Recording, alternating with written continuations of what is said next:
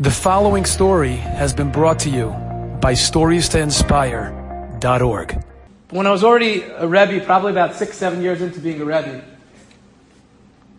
and dealing with Talmidim and Talmidot, and so when I wanted to go into Chinuch, to give Torah, which was something I was very passionate about, I didn't realize going in how much time it really is.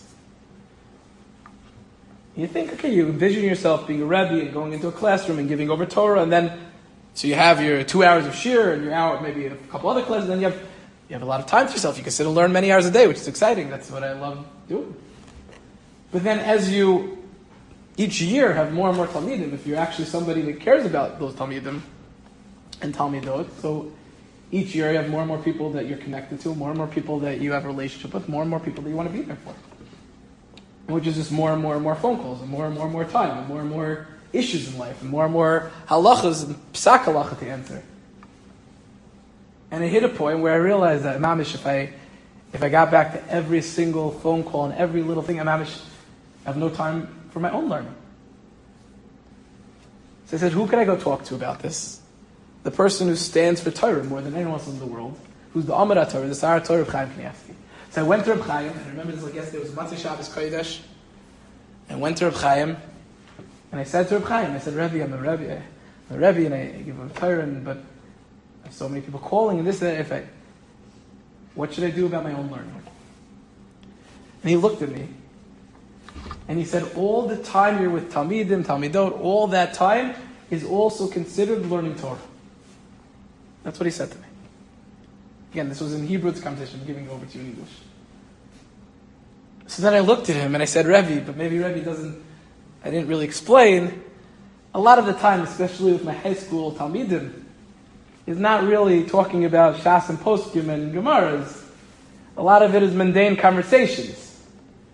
You know, when I'm sitting and talking to some guy about some girl issue, it's not, I'm even Yavin, I didn't give that example to him, but you know what I'm saying. So he looks at me, and he said, that's also a very big mitzvah. So I looked at Reb Chaim, and I said, Rebbe, so how much should I make sure to learn every day? I understand, okay, it's beautiful, if that's also a big mitzvah that I should be doing, but how much should I make sure to learn every day? This is coming from somebody who learns, I explained how much he learns a day, right? You heard. He says, just try to learn a little. Now I try to learn a little every day, and I try to learn more than a little every day. But that being said, it was such a chizuk coming from somebody, again, who learns all of Torah every year and understands the chashivas of limud Torah, to tell me to recognize that what I'm doing and being there for people is more important.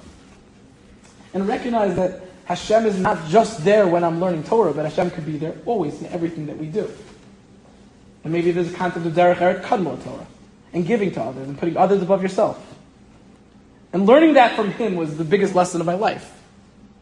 And I've lived my life according to those words. From Reb Chaim. And that's what it is to be Purim Dik all year long. To be Purim Dik all year long means I can't always be in the moment of Shabbos, and I can't always be in the moment of Yom Kippur, and I can't always be learning Torah, and I can't always be davening, but I can always be with Hashem. Always. In everything that I do. And that's awesome. And that's beautiful. And that's how I could keep Purim with me. Because that's what Purim is all about. And that's how I could keep Shabbos with me every week. And we could be reminded of this every single Matzah Shabbos Kodesh, every one. Enjoyed this story? Come again. Bring a friend.